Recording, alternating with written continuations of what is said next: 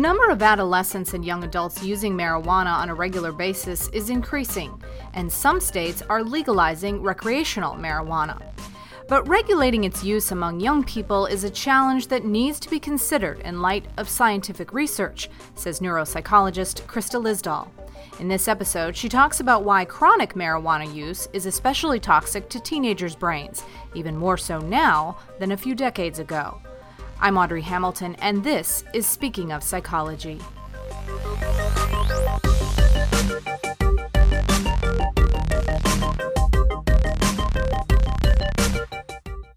Psychologist Krista Lisdahl is director of the Brain Imaging and Neuropsychology Laboratory at the University of Wisconsin-Milwaukee. Using magnetic resonance imaging, or MRI, she studies the neurocognitive consequences of chronic drug use on the brains of teenagers and young adults. Welcome, Dr. Lisdahl. Thank you. It's a pleasure to be here. Years ago, there was a television public service announcement aimed at teenagers that showed an egg frying in a pan. You remember that? Mm-hmm. An announcer saying, "This is your brain on drugs." Very dramatic. It was memorable to a lot of kids of that generation. Do you think people, specifically teenagers, really understand what marijuana use specifically can do to their brains? And is it increasing among teenagers? So for the first question, do they understand what it really does to the brain? I would have to say for the vast majority, no, there's not a good understanding. In fact, a lot of people that I talk to, it seems like they don't even understand the concept that marijuana is a drug that gets in the brain, and that's where the effects come from. A lot of times the attitude is that, marijuana is just an herb. Why would it affect you? It's safe, as though it's something like mint, that it's not a psychoactive drug. The other question is marijuana use increasing among teens? We have seen an increase, actually, specifically in heavy regular use, which is most alarming to me because that's when we see more of the negative health effects. So since we've had the highest rates since the 1980s, in the last 5 years or so, it's gone up from about 2% of high school seniors using daily all the way up to almost 7%. Daily? Daily. Wow. And that's so there's more teenagers using marijuana daily than there are using alcohol daily. And about 23% of high school seniors are using in the past month, and that's now surpassed nicotine use. And so it's second only to alcohol. Many jurisdictions amongst all this are considering decriminalizing marijuana, not just medical marijuana, but recreational marijuana. What sort of information should policymakers have when they consider making this drug available to the general public? Some of the things that I've thought about in weighing the policy issues is the first question we need to ask is the current policy working in reducing marijuana use? Well, already we see that attitudes relating to marijuana have gotten softer, and people, for the most part, including teenagers, don't see it as very dangerous. And when we see those attitudes shift, we see marijuana use go up. And so in some ways, this is not even tied to policy changes. It's more about just the kind of the culture and belief system surrounding marijuana. And so in the states that have kind of looser beliefs about marijuana or believe it's safer are more likely to pass the legislation for medical marijuana or decriminalization or even legalization. So that's one question is it actually working, our current prohibition policy? And a lot of people would say it's not. It is somewhat effective at reducing use, but right now we see use going up either way, with at least the majority of the states still having prohibition. The other question that people have to consider when making these decisions is the current policy potentially doing harm? And we do see that with the Bureau of Justice Statistics, about 250,000 adults being arrested for possession charges of marijuana. This does cost a lot of money. One of the bigger concerns brought up by some of my colleagues, including people like Dr. Carl Hart, is that there's a very large racial bias in this. So African Americans are 4 times more likely throughout the country to be arrested compared to Caucasians. And federally, Hispanics are more likely to be arrested. They also get more severe sentencing. And so one thing to balance out is prohibition doing harm? And so there is an argument that it is doing some harm as far as racial discrimination in arrests and sentencing. And so then the question is, what are the alternatives? So a lot of people have come out to support decriminalization. And one of the strengths of that is that it gets rid of some of this criminal justice issue and the cost of putting people in prisons. America has more people in prisons than any other country. Mm-hmm. So this isn't my specialty, but it's clearly an issue that needs to be addressed.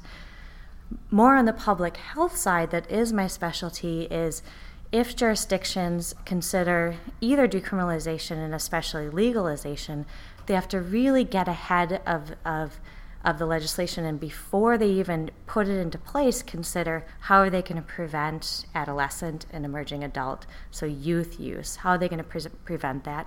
How are they going to get at the people who need treatment?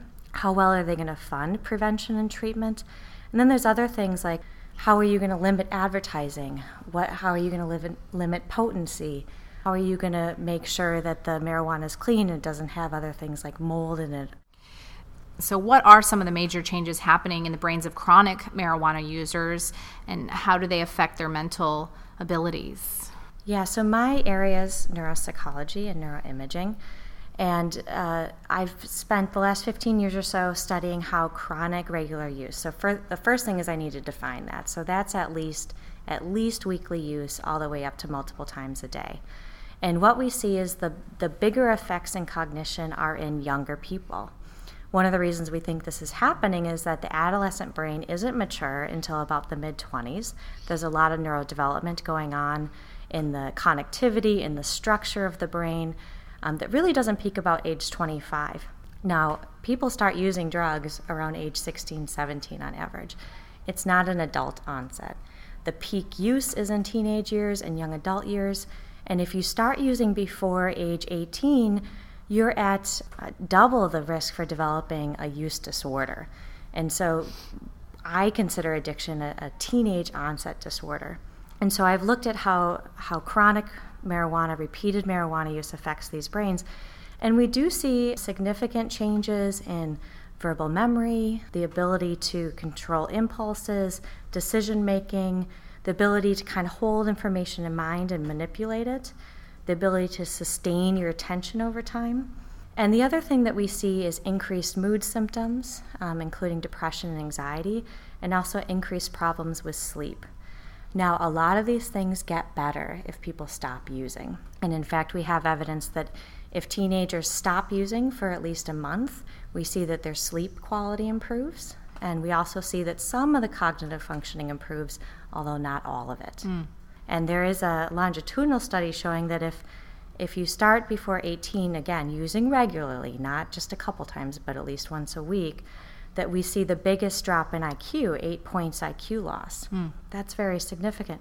And the people who used in their teens never, as adults, even though they didn't use as adulthood, never got back on the trajectory you would have predicted. Now that study is by Meyer and colleagues. One problem with it is that in the end, there was a pretty small sample size of the teenage regular use onset. And so when you're thinking policy, it's not just the heavy users, although they drive the majority of the market, and that's why I'm concerned. And everyone's talking about adults, but frankly, people start using in their teens, and the heaviest users are in their teens and young adults. So if we change adult policy, we really need to make sure that we have all the safeguards in place to protect use in teens. And I want parents and teachers and physicians to start taking marijuana use seriously in young people and really educate them that if they use regularly, they may be changing the structure of their brain and they may not reach their full potential. Now, tetrahydrocannabinol, commonly called THC, I'm glad I got that out of my system, is the major psychoactive chemical in marijuana. Why is it important to consider the potency of these drugs? It's a really great question. What we've seen over the past 20 years or so is that the average THC content in marijuana joints was about 5, 6, 7%. It is now up to 15 to 18%. And they're also making products where basically they're burning oils down and purifying them down to almost 28% THC. Now, it's possible that people could be smoking a joint with high THC content and just inhale less to kind of control that dose, although we need more evidence that that's what they're actually doing.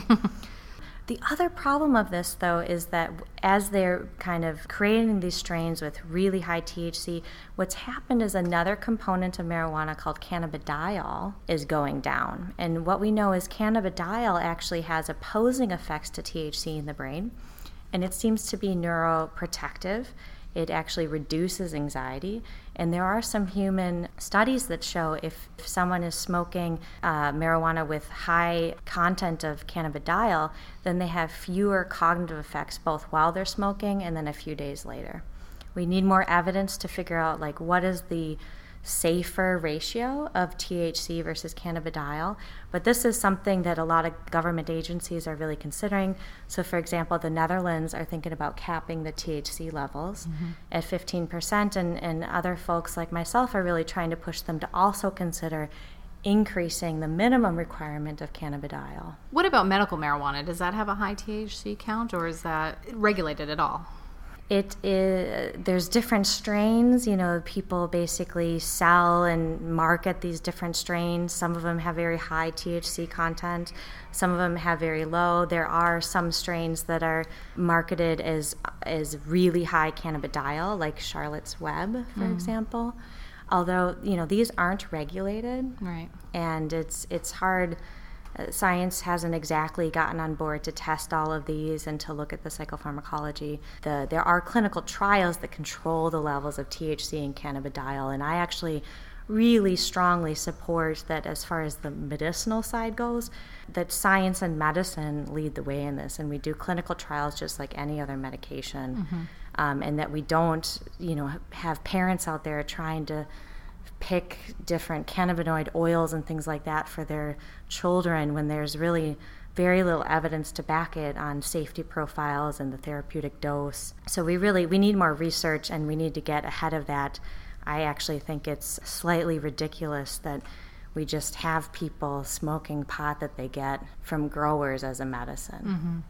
Now, many people are under the assumption that marijuana is not addictive. You can't be addicted to it. It's just not like alcohol. It's not like cigarettes. But so is it? There's actually very strong evidence that marijuana is addictive, and pretty much any scientists that are talking about policy, no one denies that it's addictive. What we see in the general adult population is of those who use marijuana, 9% show a cannabis use disorder. And so problems related and signs of addiction. What we see in teenagers, however, is if you start smoking before 17, the rate is closer to 18% rates of addiction.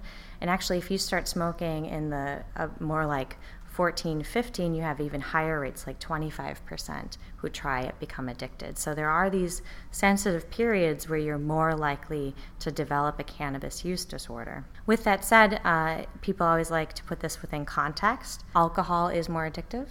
Nicotine is the most addictive. About 3/4 of the people who try nicotine become addictive. But it's similar to other drugs that are legal, slightly less addictive than alcohol and nicotine. Are there risk factors for who may become more addicted, especially among teenagers? One of them is having comorbid psychiatric disorders.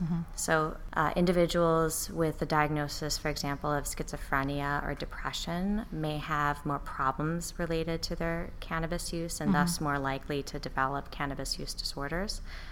There's also in African American and Hispanic adolescents and young adults, if they have a lot of arrests in their past. And this is where the criminal justice part of it comes in, and that might actually, getting rid of some of those criminal justice components might actually be protective against developing problems. Some other risk factors are being very impulsive. Being someone who's sensation seeking, you may be more likely to try something like marijuana, but sensation seekers actually think about the consequences. The difference is if you're impulsive, you try something, you don't really think about the consequences, and those folks are more likely to develop dependence and use disorders. Thankfully, the majority of teenagers don't become dependent. Right. There's a huge segment, at least half, that don't even try marijuana or really other drugs. We are trying to really figure out what puts someone on the track of trying it, that kind of first stage, and really enjoying it and it being really rewarding, and then going on and using it regularly, therefore kind of changing the structure of the brain and sensitizing the brain to the drug, and then using compulsively and really showing a cannabis use disorder. And so there are some longitudinal studies right now really trying to figure that out. So what predicts what trajectory you get on. And also, what's so protective? We know that parental involvement, community norms that say that cannabis is harmful, help reduce the likelihood of you using, and also being involved with a lot of other activities, especially physical activities and also religious activities, are protective. Great. Well, thank you, Dr. Lisdahl, for joining us. Thank you.